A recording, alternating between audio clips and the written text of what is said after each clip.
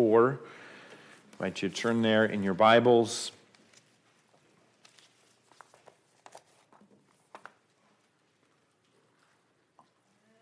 We took this picture of Noah when he was a little baby, and he had backed himself into a corner. And he was at an age where he couldn't get out of the corner. And he's smiling right there, but those smiles quickly turned to cries as he cried out for help. I'm trapped. I can't get out of here on my own. He didn't know what to do. And he cried, just the noise, and we came to his aid. He's not still trapped in the corner. God wants us to cry out to him in our times of distress. That is the theme of Psalm 4. We look at the first verse there. Hear me when I call, O God of my righteousness. You have relieved me in my distress. That word for distress is narrowing, constricting place. And the idea is that David is in this place and he's trapped. He doesn't know where to turn. He's feeling the pressure upon his situation, and he's crying out to God. And he says, you have relieved me. And the idea behind relieved is following from the place where he feels trapped. You have brought me into an open area, in a wide area where I have space to move, space to breathe. So the idea here is I felt trapped, and I cried out to you, and I believe that you will answer and bring me out into that open area. They're no longer trapped and pressured in that place of distress. David says this in the past tense, so perhaps he's reflecting upon God's faithfulness to him in the past. You have relieved me. This is what you have done in the past, and that's why he's coming to him today, that you would do that today. Or it could be in the sense that he's confidently believing that God is going to hear and act. And so he believes it's as if you already have done this.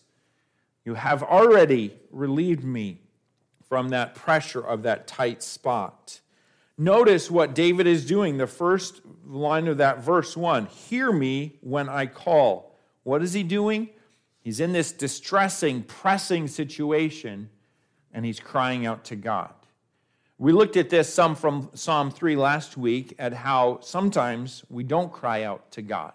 And those times of distress, those times of difficulty in our lives. But the examples of the Psalms again and again tell us, cry out to God from the place of distress, from that place of pressure, that tight spot in which you are in. How many of you have ever felt pressed into a tight spot? I think we all have in different times and places where we don't know what to do. We don't know where to turn. We don't know what our options are. Sometimes, like Noah, we get ourselves into that. Sometimes it's because of circumstances, what others have said, or circumstances we find ourselves in our lives. Sometimes it's because of health things in our lives. But in those times of pressure, those times when we feel pressed in with nowhere to turn, God wants us to turn to him. It might be something like this. I didn't think my marriage would turn out this way. Relating to our job, my job just doesn't let up. It's hard to get along with my coworkers. It's hard to stay focused on my job. Money seems tight. No matter what we do, something seems to come up. Or why do we keep having these same battles at home with the children? When will they get it? Will life at home always be like this? These health struggles that never seem to go away. No matter what I do, they remain. These worries won't go away. No matter what I think about, they keep coming back. What is it for you? What is that tight place in which you find yourself today? God wants you to call out to him from that place. And as you call out to him, there are truths that you need to realize from this psalm about God and your relationship with him. So it's not just calling out to him, but he says, here's some encouragement for you. Here's some things you need to realize as you call out to God. We're going to look at 3 truths today, what you need to realize when you call out to God. And the first truth is this: God hears you when you call out to him because of your personal relationship with God through faith. Look in verse 1. Hear me when I call, O God, of my righteousness. So he's calling out to God and the God who has given him his righteousness.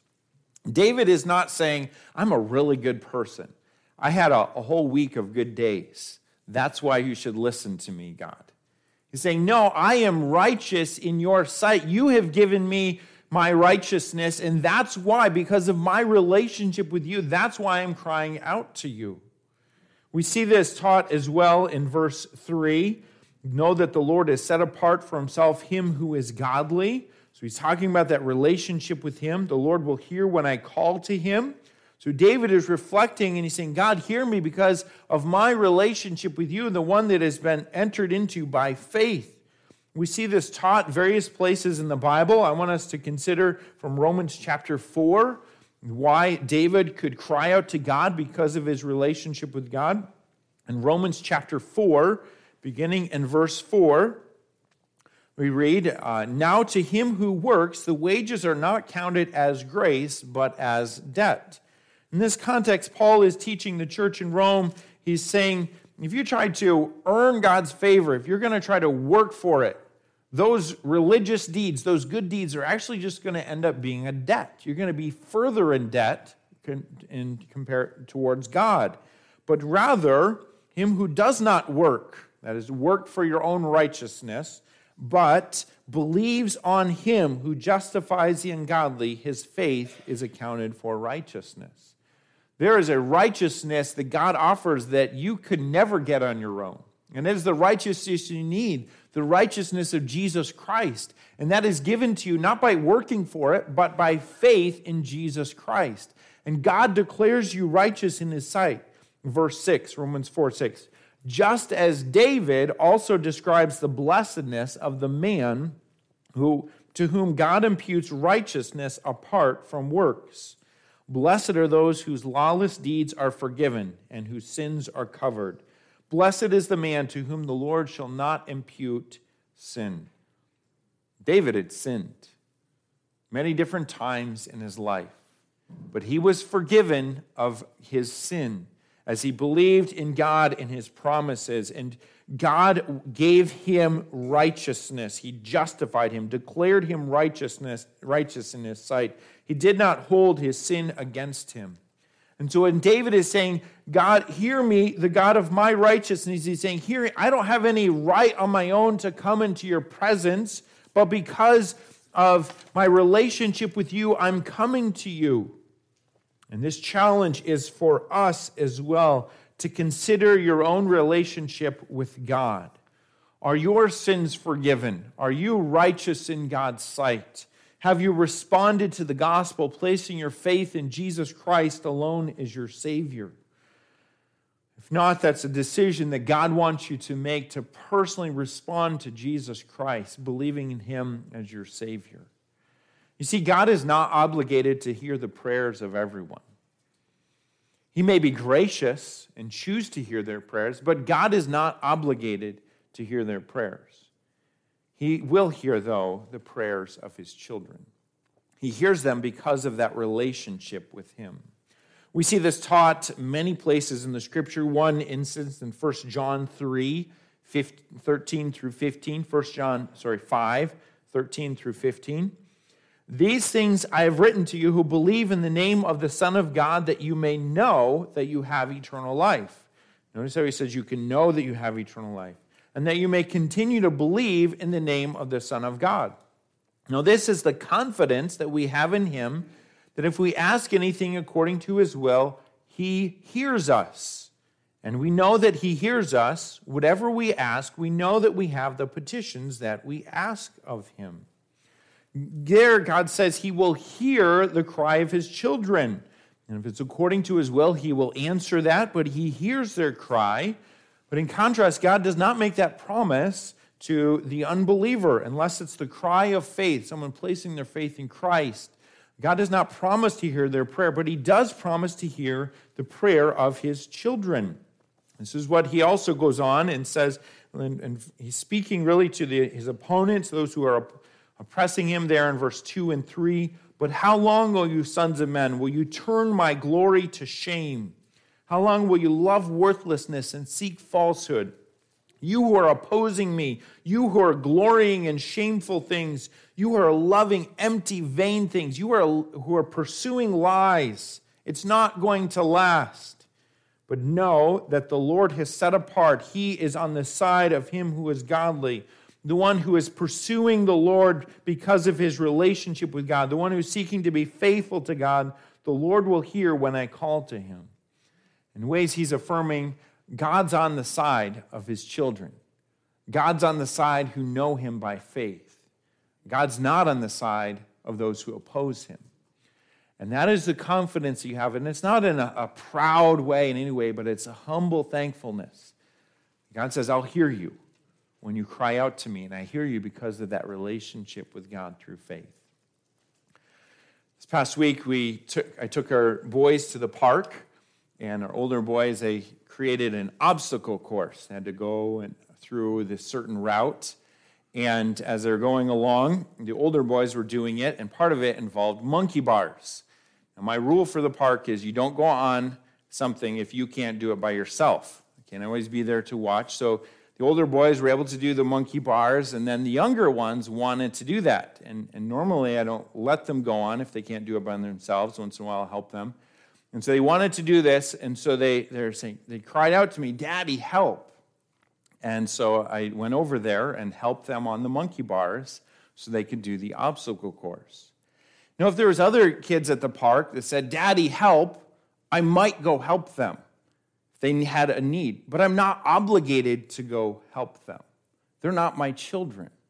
I am obligated to help my children with the things that are before them. I don't have that same obligation, though I may choose to help other people's children.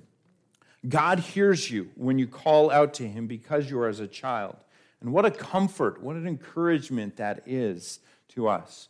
So hear me. Secondly, God uses these times of distress for you to examine your own heart and responses. David now in verses 4 and 5 speaks to himself and to others who are in a similar situation, the times of pressure, that times of being pressed in, not knowing which way to turn. Be angry and do not sin, verse 4. Meditate within your heart on your bed and be still. Some translations say tremble, and I think it's in the tremble in the sense of angry and trembling with anger. I don't know if you've ever experienced that or seen that, so that someone can get so angry that they're physically affected, their body's trembling with that. It says, be angry, but what? Don't sin. So that indicates sometimes there's a fitting response to the injustices that we face, the evil that is in the world. The fitting response is anger. Now the problem is we often respond in sin into that anger. We go further than just being upset about the injustice or the sin. And so he says, be angry, consider your actions, consider your response to this pressing in situation, but don't sin. Paul quotes this in Ephesians chapter 4, verse 26. Be angry, but do not sin. And so consider your responses to this. How are you responding to what is going on?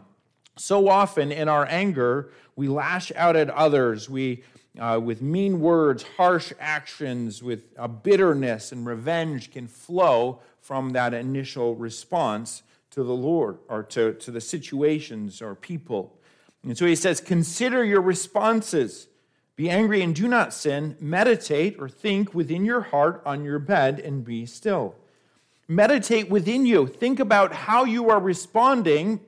And to do so, it says, on your bed, so the private area of your life, the area where it seems like no one else sees and knows. Certainly God sees and knows. But think about what's going on inside of you and how are you responding, and be still. So often our response to our circumstances leaves us any place but the place of stillness before God. We're upset, we're agitated, we're focused on the problem, how we are going to respond to it, frustrated with our own response, and we're not at a place where we're still before God. So he says, consider your responses. Consider what's going on inside your own heart and life. Verse 5, offer the sacrifices of righteousness. For David, that would be an animal sacrifice, offered not just the right sacrifice, but in the right way. We don't have to offer those animal sacrifices today, but as believers, we do have sacrifices to the offer to the Lord of our lives, of praise to God, of serving God, of prayer. And we are to live in this life offering these sacrifices to God the right way as we are trusting in the Lord. And so think of it. You're in this pressing situation, what you want to escape. You don't know which way to turn. And God says, trust in me in the midst of that situation. Trust in me, and in the midst of that situation, consider your own heart and actions. Consider your own responses. You see, God wants to do so much more than just deliver us from the situation. That's what we want, and we want it soon. We want to be delivered from that pressing situation so that we get into the open area where we can breathe, we have the freedom, we can sigh in relief, and we can go on with an easy life. But God often purposes and allows that situation to continue. Why? Because he wants to do a work in you. He wants to do a work in you to make you more like Jesus Christ. You see, remaining in a distressing situation can be a gift from God because it gives us opportunity after opportunity to respond in a way that Christ wants us to. It's an opportunity for us to grow to become more like Jesus Christ. Yes, you're pressed in. You don't like this situation. It's not right how others have treated you, how people are treating you. But yes, God wants you to turn to him, to trust him, and in that consider how you're responding, how you are reacting to your situations, because he is purposing to use this trial in your life, this pressing situation, to make you more like Jesus Christ. And if that is the end goal, that is a very good thing. So God uses the times of distress for you to examine your own heart and responses. And God is a source of grace, joy, and peace that transcends your circumstances. David says there in verse 4, there are many who say, who will show us any good? In a lot of ways, there's a connection between Psalm 4 and 3. Some commentators think that it was written about the same time. Look in Psalm 1 and verse 2. There are many who say of me, there is no help for him in God. Why can you actually find help in God? What is God? Is God ever going to do anything good for you? And isn't that what, when in those trials, there's a distressing circumstance in our lives that we begin to question the goodness of God? If this is what I'm going through, is God really good?